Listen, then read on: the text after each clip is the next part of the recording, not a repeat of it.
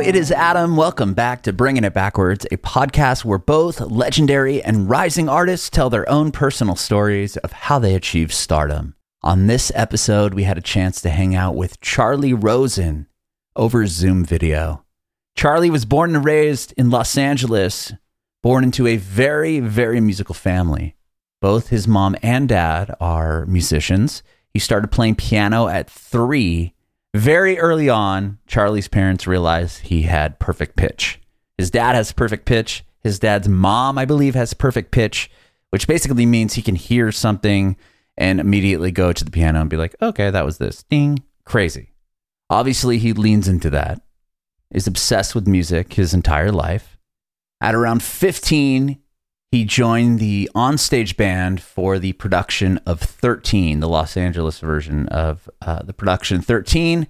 Then he moved to New York at 17 for the Broadway debut of 13 as well. So at 17, he's already performing on Broadway. He talked about jumping back and forth between New York and Boston. He was going to Berkeley, taking some classes in Berkeley. Then he'd go back to New York to work on Broadway. He talked about going from not just a player on these Broadway shows, but to the music supervisor positions and the music director and the orchestrator and what all that meant and how he got to those spots. He told us all about that. He talked about his project, the 8-Bit Big Band, which is a jazz orchestra that he arranges all around video game music. And he actually just won a Grammy Award for Best Arrangement for a song from the Kirby Superstar video game, which was like a game 25 years ago, which is crazy. He talked about winning a Tony Award for Moulin Rouge, and he's currently up for another Tony Award, which we might know the results of when this episode comes out. But he's up for a Tony Award for Best Orchestrations for A Strange Loop, which is the show he currently works on. You can watch our interview with Charlie on our Facebook page and YouTube channel at Bringing It Backwards. It would be awesome if you subscribe to our channel, like us on Facebook, and follow us on Instagram, Twitter, and TikTok at Bringing Back Pod. And if you're listening to this on Spotify, Apple Music, Google Podcasts, it'd be awesome if you follow us there as well and hook us up with a 5-star review. We'd appreciate your support if you follow and subscribe to our podcast, wherever you listen to podcasts. We're Bringing It Backwards with Charlie Rosen. First off, congratulations on yet another Tony nomination. Thank you so much. Yeah, that's coming up on Sunday. I didn't realize that. It's like, very soon. Away. Yeah. I know, a few days away. And the craziest thing about it is because of the pandemic, the last Tony Awards was less than a year ago. So if all goes well, right? Yeah, it was in September. Like they combined 2020 and 2021 Tony Awards in September. This just last September. So there's a slight chance that I might have won 2 Tonys within the course of a year. Yeah, that'd be crazy. It's pretty crazy. Pretty crazy. So awesome. Awesome. But again, yeah, thank you so much for doing this. I'm super excited to watch the Tonys and see if you got another one. I mean, that's incredible. Yeah, it's going to be a lot of fun. And in between them, I won a Grammy. So, hey, it's been quite a year. Oh, I know. I want to talk to you about that as well. Quite a year for sure. Well, awesome. So born and raised in LA, is that what I read? Mm-hmm, that's right. Okay, tell me Where about are that. you? Where are you? I'm in Nashville now, but I'm originally from San Diego. I lived in San Diego for basically my whole life. It's been a handful of years in San Francisco, working, and then back to San Diego. And then my family and we moved to Nashville about a year and a few months ago. Oh, okay, nice. Do you like it? I've never been. I've always wanted to go. I absolutely love it. Yeah. I mean, coming from California and just I was honestly like the most terrified I've ever been in my life. Like such bad anxiety. I'm like, are we making the worst decision ever? Yeah. And then I love it here. Absolutely love it. Yeah. So I love that. But it's different change of pace, but it's amazing. Right. That's cool. And, I was born and raised in LA, but I actually prefer New York. Okay. Well, that's even more fast paced. I know. Yeah. It's a lot more exciting. But yeah, I was born and raised in LA, and my parents are both musicians. My mom is a bassoon player and plays all sorts of woodwind instruments and is a music teacher in schools and a classical musician primarily. And my father is somewhat of a jazz musician and plays organ and keyboard and a little guitar and banjo and accordion and all sorts of weird things. And the craziest thing is my house in Los Angeles, we have a pipe organ built into our house because my dad's it's wild. My dad's sort of like passion in general as being like a silent movie theater organist. So he accompanies silent movies on the organ like they used to do in the days before talkies, you know? Yeah. So I grew up around that a lot. So yeah, parents are both musicians, and they didn't force me into music or anything, but I always just gravitated naturally towards wanting to explore and play and stuff. And luckily I was born into a family that was very supportive of that.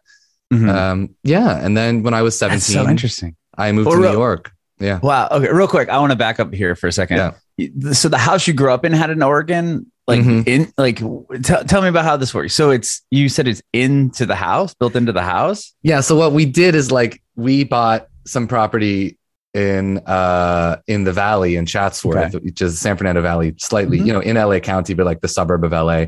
And they built like a small building in our backyard from the ground up to house this pipe organ. And so it's like a specific house for the pipe organ, but it also served as like a recording studio growing up and a rehearsal studio growing up. But the point of it was to set up chairs in there and pull down a projector screen and show silent movies. And the organ is installed in this building. And my dad would play the organ, and all the pipes are up behind a wall. And it's this crazy, huge instrument. Crazy. Yeah, it's very wild. Do they still live there? They still live there. It's all there. Organ is there. Everything's there. I was going to say that if they sold it, that'd be such a bummer. Hopefully they would sell it to somebody that also appreciated the fact that it's there.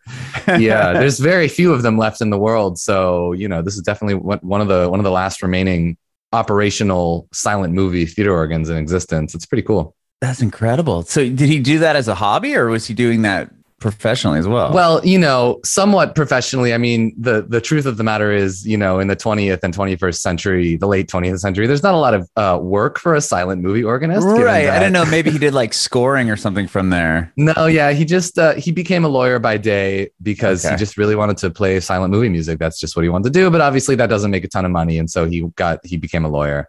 Okay. Smart move. Yeah. Oh, wow. Cool. Yeah. So you obviously grew up with music. What was the first instrument you learned? How old were you when you started playing? I started playing piano at age 3. Oh my gosh. Kind of crazy story. My parents discovered that I have perfect pitch very young because awesome. At around age 3, I was able to recognize which notes on the piano were white or black. I didn't know anything about music theory, but I could like identify them based on their color with accuracy. And my dad also has perfect pitch. So it kind of runs in our family. My grandmother on his side had perfect pitch. So all that put together, they were like, oh, okay, he's got it too. It's running in the family. Doesn't know note names, but he knows colors because he's in preschool and he can tell the difference. So they started me on piano lessons, and then through the years, I played some cello lessons, flute lessons. And then eventually, when I was like 10, 11, you start to get into your own music. I really wanted to play guitar and bass and drums. I wanted to be in bands, play rock music with my friends. And it just kind of all grew outward from there. I developed an interest in playing brass instruments. I play a lot of woodwind instruments because my mom does. I play a ton of different things, but my home is sort of still piano, but I like to say instruments that have necks on them. So, guitars, bass, mandolin, ukulele, whatever it is, banjo, things with necks and frets. Things with necks. When you say you had perfect pitch, could you hear something and then go to the piano and play it? Yeah. Like if you were to watch a television show and you could hear like the theme song would play, could you walk right over to the piano as a kid and just play it? Yeah, definitely. Oh, wow. That's so cool. It's sort of like, I describe it as like, some people are really good at just, in the same way that people can see a color and say like, oh, that color is blue. That's blue. And then if you take that really far, some people can, clearly see the picture of something in their mind and draw it perfectly on a piece of paper. That's sort of like what perfect pitch is for sound. Like I can identify and recreate all the notes and sounds that I hear. And then to translate them onto an instrument is kind of a different skill, but something I've also become very good at and developed over time for sure. That's so incredible. You're the second person I've ever interviewed that has perfect. Oh yeah. Who's the first? Now I can remember. Just curious. Yeah. I'll know in a second. Okay. It's the singer from, hold on.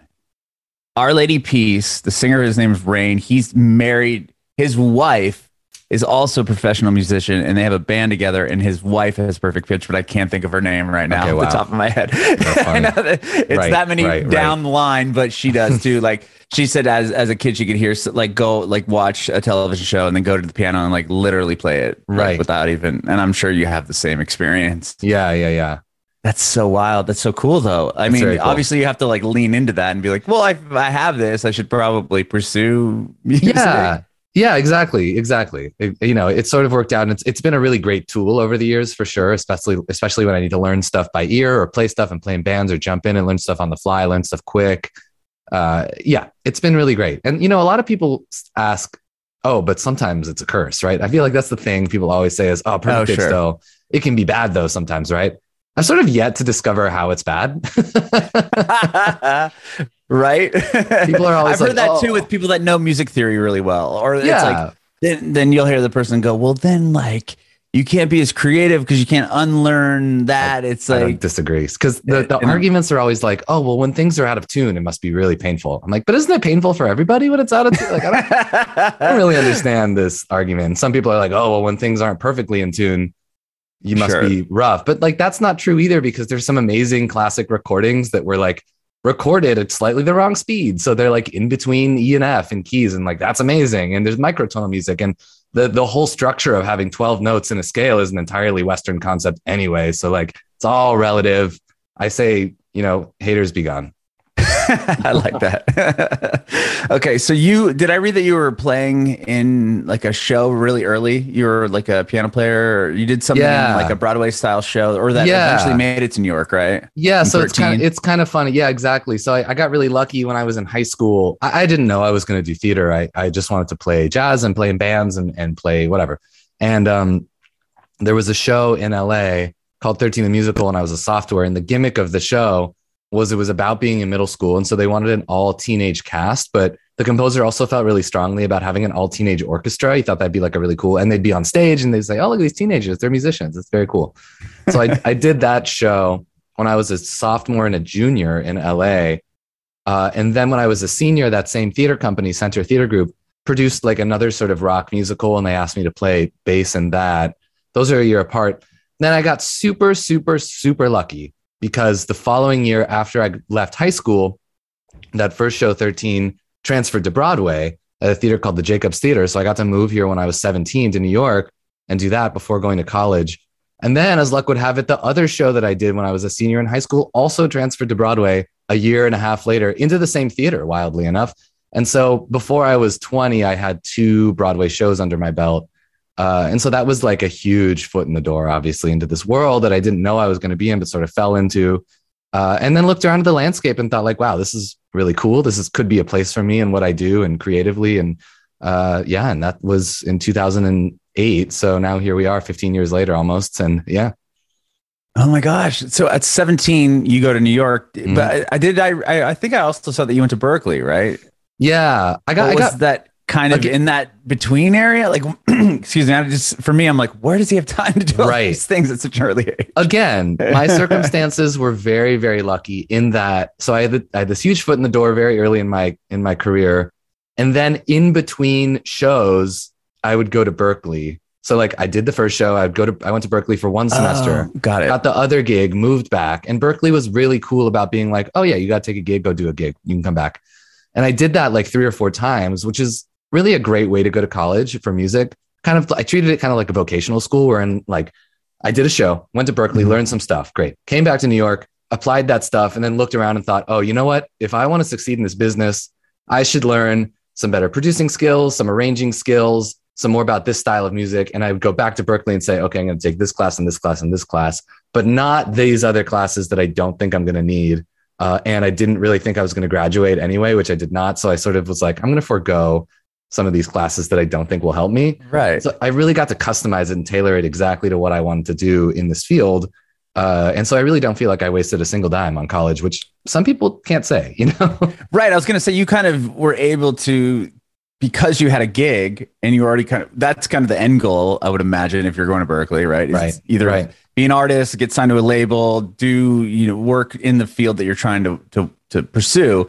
And you can kind of go back and just grab more skill sets and then take it back to what you are already doing. Exactly. Did that help you kind of advance in? Oh my God, yes. Yeah, in your career. I can't even measure the ways in which my being able to cherry pick courses from Berkeley was helpful in not, because I moved to New York to be a musician in these shows, right? Just a musician. I wasn't on the creative team. I wasn't arranging, I wasn't composing, but then looking around from that inside of that landscape and saying, oh, look at these, there's an orchestrator on the show and a composer and an arranger and a, music supervisor, all these other positions. And that's kind of where I want to be. So what are they doing? Like, what are they doing? So I got to identify like, oh, they're doing this and this and this and this. Okay, I'm going to go learn how to do that. So it was really tailored and really specific, really helpful. Was it hard to transition out of the, you're a player, they hired you to come play this instrument for this show, and then you want to kind of, figure out, how to advance, right? You learn what's this guy doing? How does this person do this job? And you're learning at Berklee and you're coming back. Are you able to do you have a mentor or somebody that you're able to kind of work with that's allowing you to learn additional skills? And were they at shows, and was this happening at shows that you were already working on? Totally. I mean, I had a lot of mentors that influenced me in a small amount along the way, mostly learning on the job, working with these people. But honestly, the thing that really started to set me apart from just being a player was this sort of like emerging new musical scene that I found myself in. While doing those shows, I sort of got recommended to play these concerts and cabarets and like new music concerts of contemporary musical theater writers. Just play the bass usually, or guitar.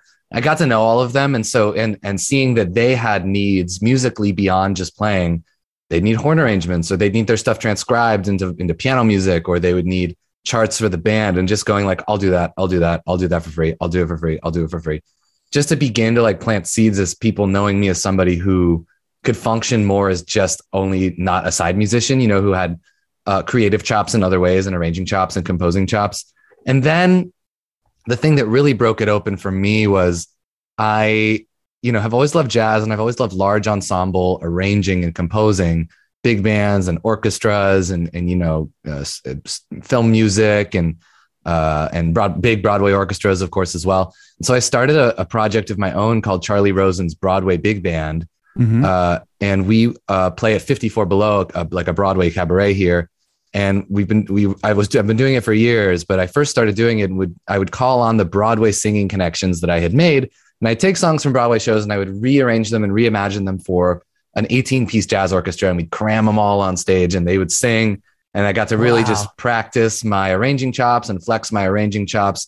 And word sort of spread about that, and more other musical theater contemporaries of mine and composers and music supervisors and arrangers and directors and choreographers started coming to check it out. And I would invite them to come see it. And it sort of served as both a showcase for me to be like, look, I can do this. And also a laboratory for me to really shed and practice those kinds of skills in a real world setting and learn from my mistakes, see what works, what didn't work. I would write stuff and musicians would get mad and I'd want to know why, stuff like that. That sort of served as my lab for a long time, both as a calling card and something I love to do, a way to meet musicians. I met tons and tons of New York musicians doing that.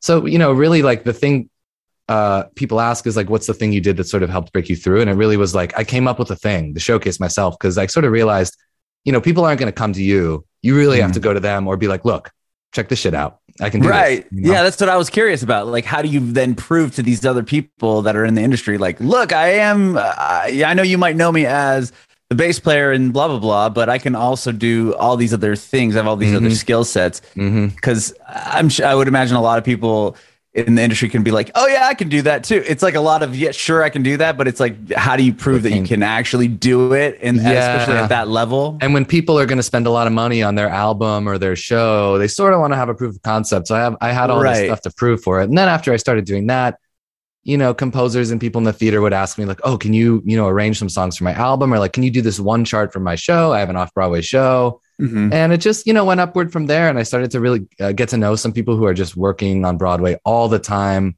Composers, I've been working a lot with like some pretty more veteran composers in the last like 5 or 6 years. And they were really mentors. For example, I worked. So the person who wrote that show 13 is named Jason Robert Brown. And he did an adaptation of the movie Honeymoon in Vegas for Broadway. And he asked me to do a couple of arrangements for that, just a few. And so I was in a room with some other like really veteran people arranging like I was, and to hear my music against their music, and have them go like, hey, what would work a lot better is if you did X, Y, and Z with these horns, or if you did this string stuff here instead, it would really support the singer more. So lots of like learning on the job and working with the same people and just having them be like, hey, this is great, but have you tried this? So it wasn't really ever like one mentor, but just lots of creative feedback and constructive feedback from a lot of people over a long period of time. Okay. So when you're arranging something like that, you have the original piece of music, or how it was originally written, and you kind of just hear, okay, I think this section would be cool if the horns did this and that, and you're just kind of building, but you have to kind of, it's just you're so right on the money because I'm like, it's something I don't know a whole lot about, and I'm just so fascinated by it. Here's the way I talk about it. That's insane. Like, if you get technical, like music, like it's just a different language for me than like 3 power chords and a punk rock song. This is really what it boils down to. This is really what it boils down to. We have these terms: arranger, orchestrator, producer.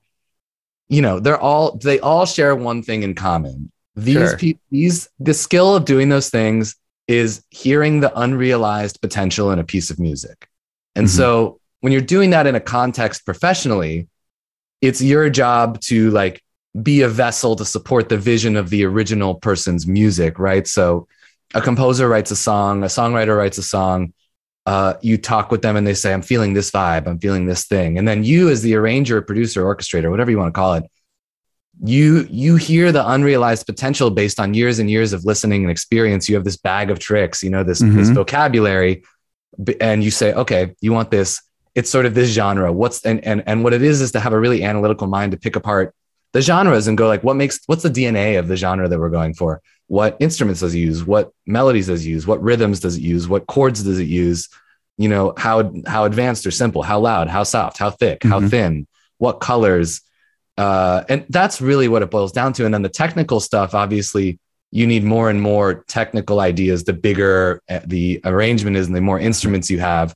But on a conceptual level, it really is like hearing unrealized potential and being somewhat of a dramatist and going, okay, what contrasting parameters and colors can I use to bring out the full journey of this musical listening experience over time? That's what we do.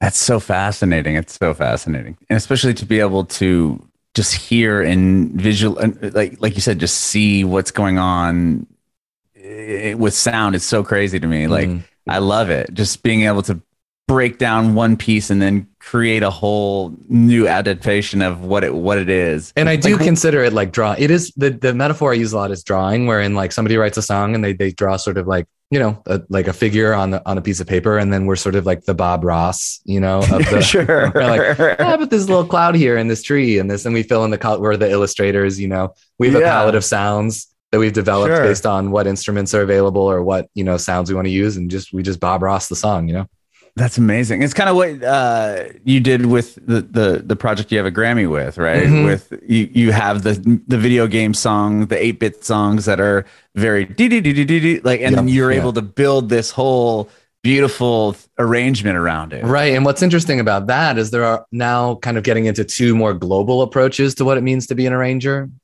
So the sort of business approach is in a musical or a movie, or you're working on an album, somebody has a vision and you are there to honor that vision, and they have a goal. You see that goal, you help them achieve that goal.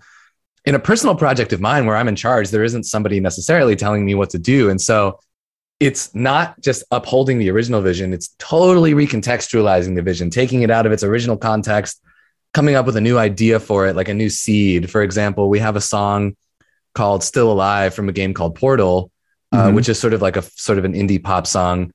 And I took it totally out of that context. And my seed of an idea was, well, what if Frank Sinatra had played this video game? What would that sound like? So then we swing it. So I get to be really, really creative and playful, recontextualizing this music. And yeah, that's what that project is. And so it's kind of a crazy thing. This Grammy that we won, it's the 3rd time a piece of video game music has ever been recognized in the Grammy Awards. And the first 2 times were connected with the releases of those games. They're part of the soundtrack. Okay. This is the only time when a totally brand new arrangement, recontextualizing, reinterpretation of a piece of music from a video game has been nominated. This game came out 25 years ago. I was going to say, wasn't it on Kirby's Dream Land? It was like from Kirby, right? Super Nintendo, 1995. So it's not connected. The thing that's cool about it is it truly just honors the genre of video game music as a canon of music, as opposed to being specifically connected with the release of a game. So it helps bring legitimacy to the fact that we have like a great video game songbook of collective experiences through this body of work, the same way we have the Great American Songbook or film scores or Broadway scores. We have this body of work attached to this media that we grew up with. So now we can reimagine it and reinterpret it. Yeah, it's so cool. I was listening to a lot of those songs earlier today because I'm like, I wonder what, and I'm going through and I'm fascinated by your choices of songs and games. Like you'll have, like Super Mario Odyssey or like some Luigi kind of spin-off game that they had. Like, how are you finding these songs? Like, were they games that you played and were like, oh, that's a really cool song. Like, I like what that sounds like. And you kind of jotted it down or just, Yeah, it's half and half. I mean, I grew up a big gamer. I had tons of Nintendo consoles. And as a musician, I was always like pretty keenly aware of what was going on in the score. And so it's half just songs from my youth that I experienced. And then half, because only one person can play so many games in their lifetime, we have a lot of fans that recommend me soundtracks and stuff or games to check out that I wouldn't necessarily have checked out. So I would check them out, listen to the soundtracks and go, oh, this is great. We should, do this. We should do this stuff. It's the fan base of video game music is so passionate in a way that I had no idea even existed before I started doing this. So they're very vocal with requests. And I have a channel on the 8-Bit Big Band Discord that's just for requests. So I always peruse that and go, oh, I didn't even know this game existed. How cool, Okay. Because I was curious. Yeah, I was wondering how you found some of these. I'm like, Sonic the Hedgehog 3. I mean, okay. Not just the typical, like, the Sonic song that if you play it, like, that's why I loved your going to like these deep cuts in each game. Which I had to check out recently because I didn't have a Sega growing up. So I had never played it. Oh, okay. I was going to say, I want to go on your Discord and throw out a suggestion. And maybe you've heard this one before. The Mike Tyson Punch Out, Nintendo Mike Tyson Punch Out, when you are going to fight the next bosses and you're like in the workout thing, there's like you're kind of running and your trainer's like helping you. I know exactly. It's like a transition scene. You know what I'm talking about? Exactly. It goes like, yes, that's a cool one. I know exactly what you're talking about. Has anyone done that one yet? No, but that's a really good idea, actually. Okay. That's a great idea. I love that theme. Awesome. That's so funny. That was the one I was thinking of. I was looking through. I'm like, does he do that one? That's like one that always has stuck out to me as a kid. Yeah, that's a great idea. That's a really good idea. And he's on the bike, right? He's on the bike. Yeah, he's riding the bike, and then you're like your trainer guy's in the corner. Yeah. That's a great game. Yeah, that's so cool. So what was it just love of video games and obviously a fun kind of thing that you put together with 8-Bit Big Band? Yeah, pretty much. I mean, so I was talking a bit about the Broadway Big Band, which I had been doing, and then it's actually, I really love telling the story of the origin of the 8-Bit Big Band because it's very cool. I like took a vacation with my girlfriend to Japan in 2016 just for fun. Just for fun. We got an Airbnb in Kyoto, and on the same block there was this musical instrument store that had been open for like 300 years. I'm like, wow, that's cool. Wow, that is cool. They sell traditional Japanese instruments, and so I bought an instrument called a shamisen, which is like a traditional plucked string instrument. Kind of looks like a guitar, but the pick looks like a putty knife. It's like this big and you hold it like this. Very cool. Wow. And I wanted to take a lesson in it while I was there. So I have a friend who plays in the 8-Bit Big Band now, didn't exist at the time, but he plays a traditional Japanese flute called the shakuhachi. And he went there to study that. So I said, hey man, do you know anybody in Tokyo? I was going to Tokyo the next day that, does this stuff and might want to give me a lesson. And he said, yeah, absolutely. He hooked me up with a friend of his. I went to that guy's apartment. We had a lesson. It was very cool. We got along really well. And I saw that he had this really obscure video game music soundtrack on his floor from a series called Ganbare Goemon, which only one entry came out in the United States of. Okay. And I'm for the N64. And I'm like, oh, I love Ganbare Goemon. Like, oh, and he's like, oh, do you like video game music? And I thought, I guess I've never really said this out loud, but like, yeah, I mean, I really do. Excuse me. Yeah, I really do. And so he said, okay, let me give you something. And he gave me a copy of his album. And his album is all video game music arranged for traditional Japanese ensemble. So like classical Japanese music, but they play Mega Man and all this stuff. Like listening to it on the plane home, like, man, this is so cool.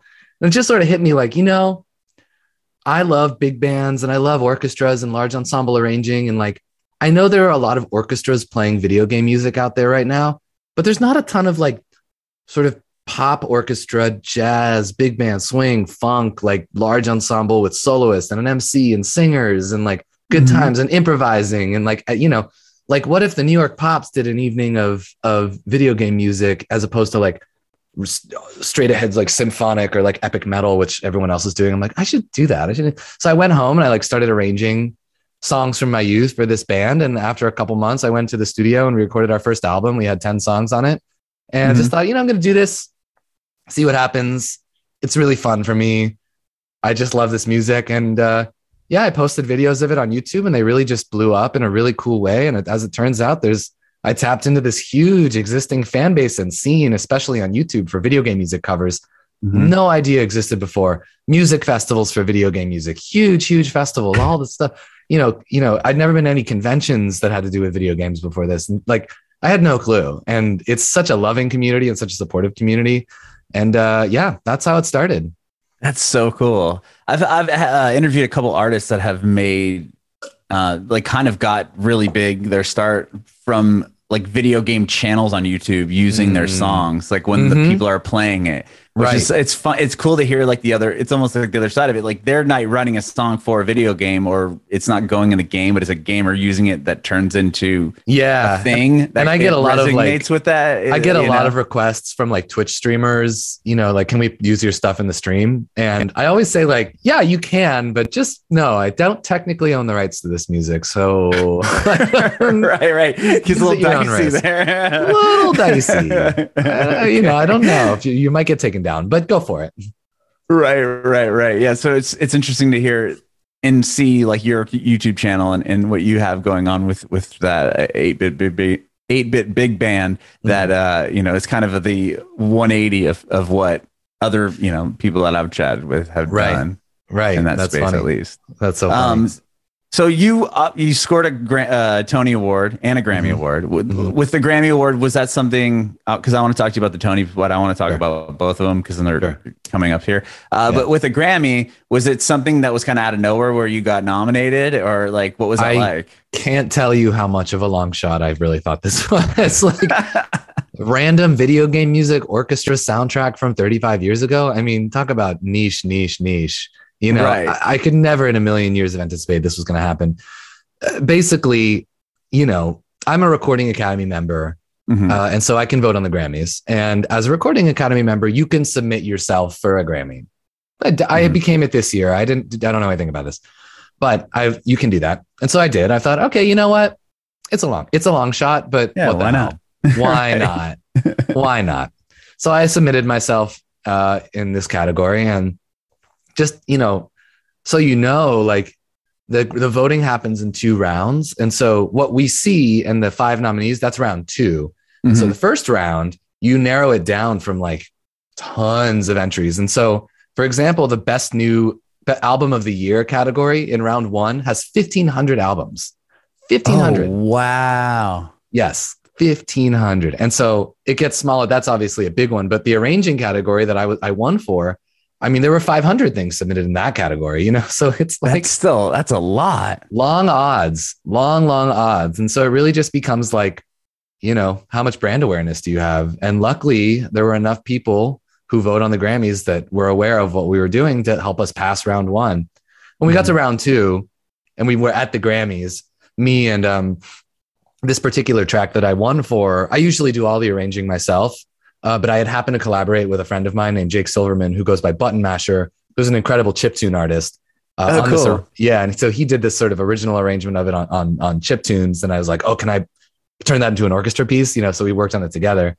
And we were sitting there and I was sort of like, hey, man, you know, we don't think we're going to win. I mean, like there's all these other great nominees and, you know, there's the London Symphony Orchestra and shit. Like, it's okay. But it's like, hey, we're sitting here. How cool is that? You know, like it's video game music. That's so niche. And it's at the Grammys. It's very cool. It's a huge day. We're so proud.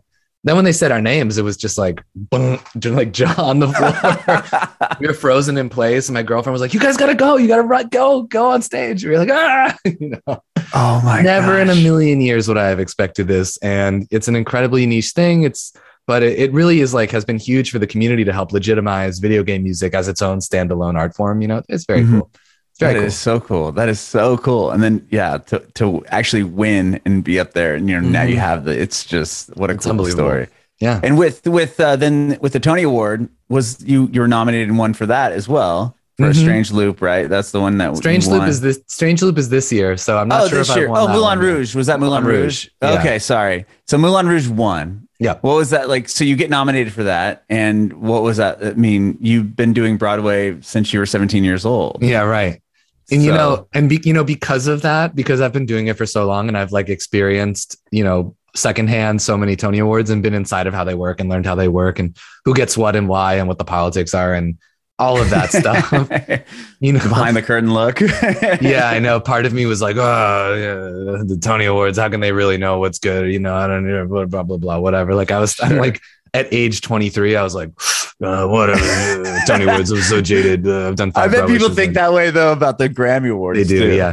But then when I actually got nominated, all of that was gone. I was like, holy shit. Sure. I'm like, why? So that was incredibly exciting. And there was 4 of us who were orchestrating that project, and we were all doing a piece of the arrangements for that show. And it's really incredible what that music team has pulled off with that musical, because it's just an insane explosion of mashups and remixes and covers. And it's truly an incredible thing. It was crazy to work on. Unbelievable orchestra. Band sounds great. And all those people have been my friends for a very, very long time. So to like walk up there with them was just really thrilling. It was really, really cool. It was really, really cool. It felt like, I'm going to be honest with you, way better odds than winning a Grammy, because it was post-COVID and there were just no musicals. True. I was sort of like, this is incredible. I might win. Like, I think based on what I know about the industry and what happened and how it was decimated and how little options there are, we deserve to win. But I think I might win. Yeah. Well, I mean, and Moulin Rouge is it's a big, obviously well-known. Yeah. It's a powerhouse of a show. Yeah. And the funny thing about orchestrations as a category is sort of like, if a show starts sweeping the Tonys, if they're giving it Tonys left and right, generally these sort of smaller design awards like sound design and orchestration and lighting design, it just sort of is a pattern that they'll also get those if they're going to sweep anyway. So they will. I figured that maybe it'd go the other way. Like, they've won too many. We're not going to give them these. No, it's kind of a funny thing. I mean, I think it's a result of the fact that like even during normal times, not just COVID, there just aren't that many shows. There's only, let me see. I'm going to Google search right now. How many Broadway theaters are there? There are 41 Broadway theaters, right? Uh-huh. And some of those don't change shows ever. The Lion King, right. Wicked, Phantom, those have been there for decades. And so like, there's just not that many new shows that happen every year.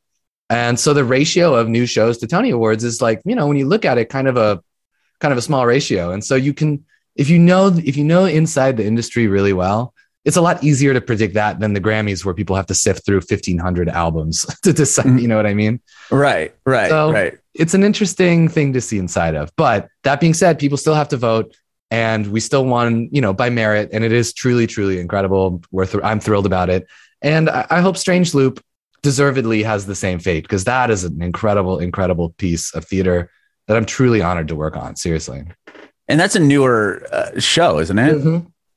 So that must even be more difficult to cut through. Something like Moulin Rouge that had a film company, like it's a name that people recognize, right? It's a name, and it had a lot of money and, large funding. It was a big commercial show. And so, I was able to do really well, deservedly so, I might add. Right. Yeah, no, I'm not taking anything away from it, but people recognize the name. Like they go, like if somebody said here, A Strange Loop, and they put it in like what's that? Yeah, they could either, is that a movie? Is that a song? Like, it could be a lot of different things. Totally. And it's funny you say that, because it is also the name of a Liz Phair song, which it was inspired. That's intentional. Oh, really?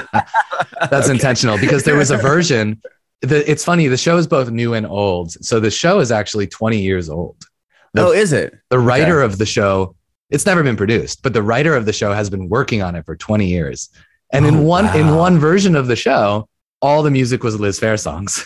Interesting. Yeah, that was a long time ago. But the show didn't get produced at all until 2019. even though he had been working on it for a large part of his life, which is so interesting. Mm-hmm. And it's one of those shows that like, it just doesn't fit into any molds. And the writer of the show, whose name is Michael Jackson, but not the Michael Jackson, his name is just Michael Jackson. It's like semi-autobiographical. And in the show, the main character is named Usher, and he is an usher at the Lion King, which in real life, Michael was an usher at the Lion King. So it's like semi-autobiographical. Oh, wow. There's no longer Liz Phair songs in it, but her spirit sort of like lives on through it. But it's a show that really like tells its truth so honestly and without compromising any language or content in a way that just makes you go like, yeah, this is what the theater needs. But me as a jaded, theater person in 2019 was like, well, I love this. This show's great, but it'll never go to Broadway. Nobody will take a chance on this weird show. But, the world really finally caught up to the way Michael writes, because he's always been writing the way he writes honestly about his life experience. And the world finally caught up to him, and it's really cool. That is so cool. So it's interesting that he was an usher. So he grew up in, working in Broadway, all while writing this piece that eventually comes out 20 years later. Mm-hmm. Yeah. Like he wrote it as part of his thesis for his like musical theater writing thesis at NYU, when he graduated, and just has been slowly chipping away at it and working it and changing it over the last 20 years, and he's 41 now, and now they're producing it, and now it's on Broadway, and it's nominated for 11 Tonys. So it really was. Yeah, I was going to say, whoosh. it has a ton, right? Like it has a ton of nominations. Yeah.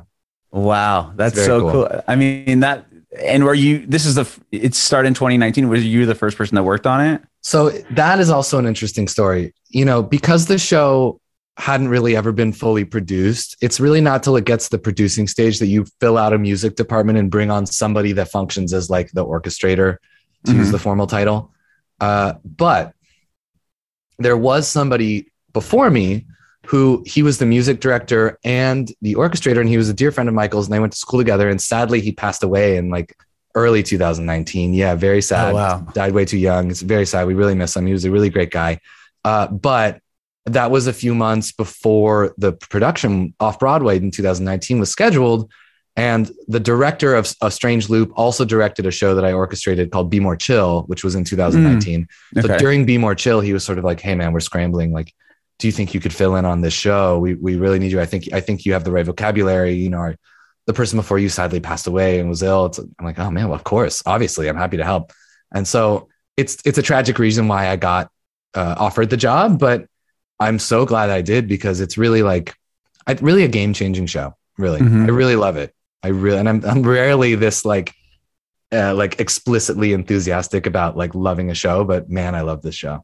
That's so cool. Well, with 11 nominations, I hope you guys sweep it through.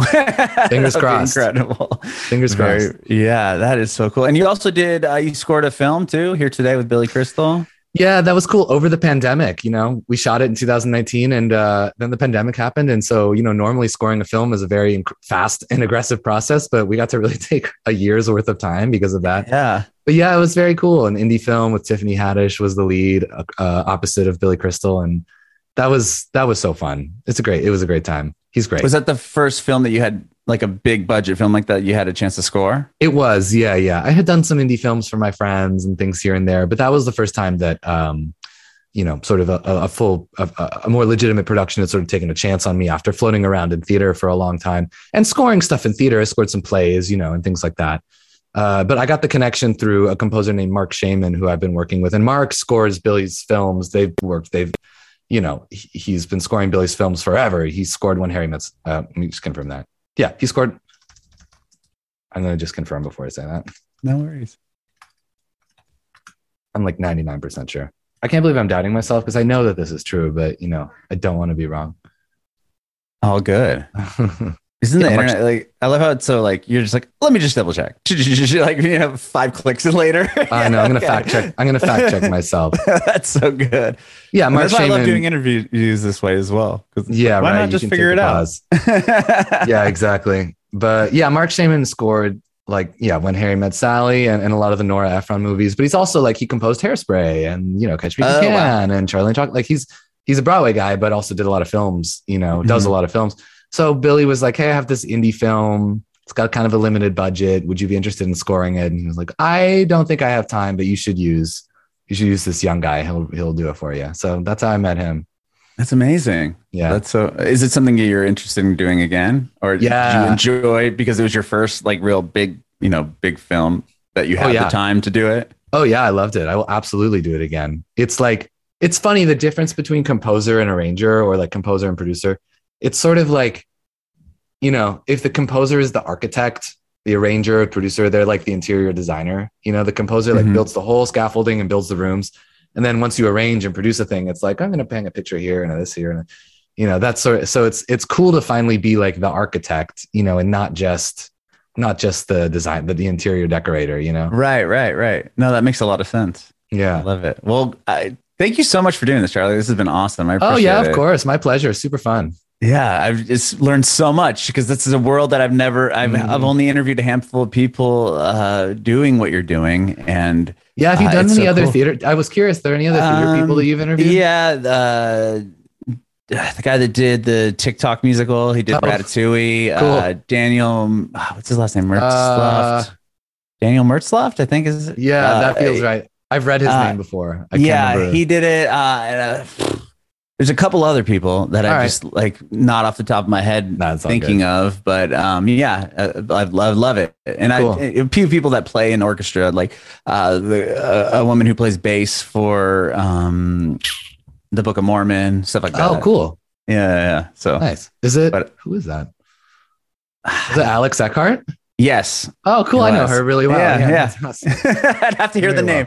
We've published like over 1,000 interviews. So it's like, I got to coming back to names. I'm like, oh yeah, that is it. Yeah. Oh, that's cool. I love Alex. She's awesome. Yeah. So it's been fun. It's just a world that I haven't had a chance to interview a whole lot of people in. And I'm so fascinated by it because just the skill that you have to have and just the knowledge into it is like, PhD level degrees in music to even comprehend it.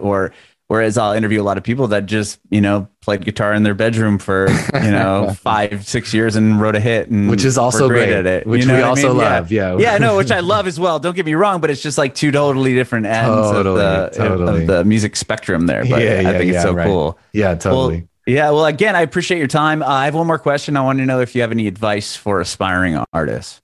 Yeah, my advice for aspiring artists is like, find a thing that makes you unique, find something that you do that nobody else totally does, and then find a way to brand it and market yourself. I mean, that's just the name of the game these days. Find the thing that you do better, slightly better than other people, and play that up. I love it. Thank you so much, Charlie. You've been amazing. I appreciate your time. Totally. I'll talk to you soon. Yeah, have a good one. Bye. Okay.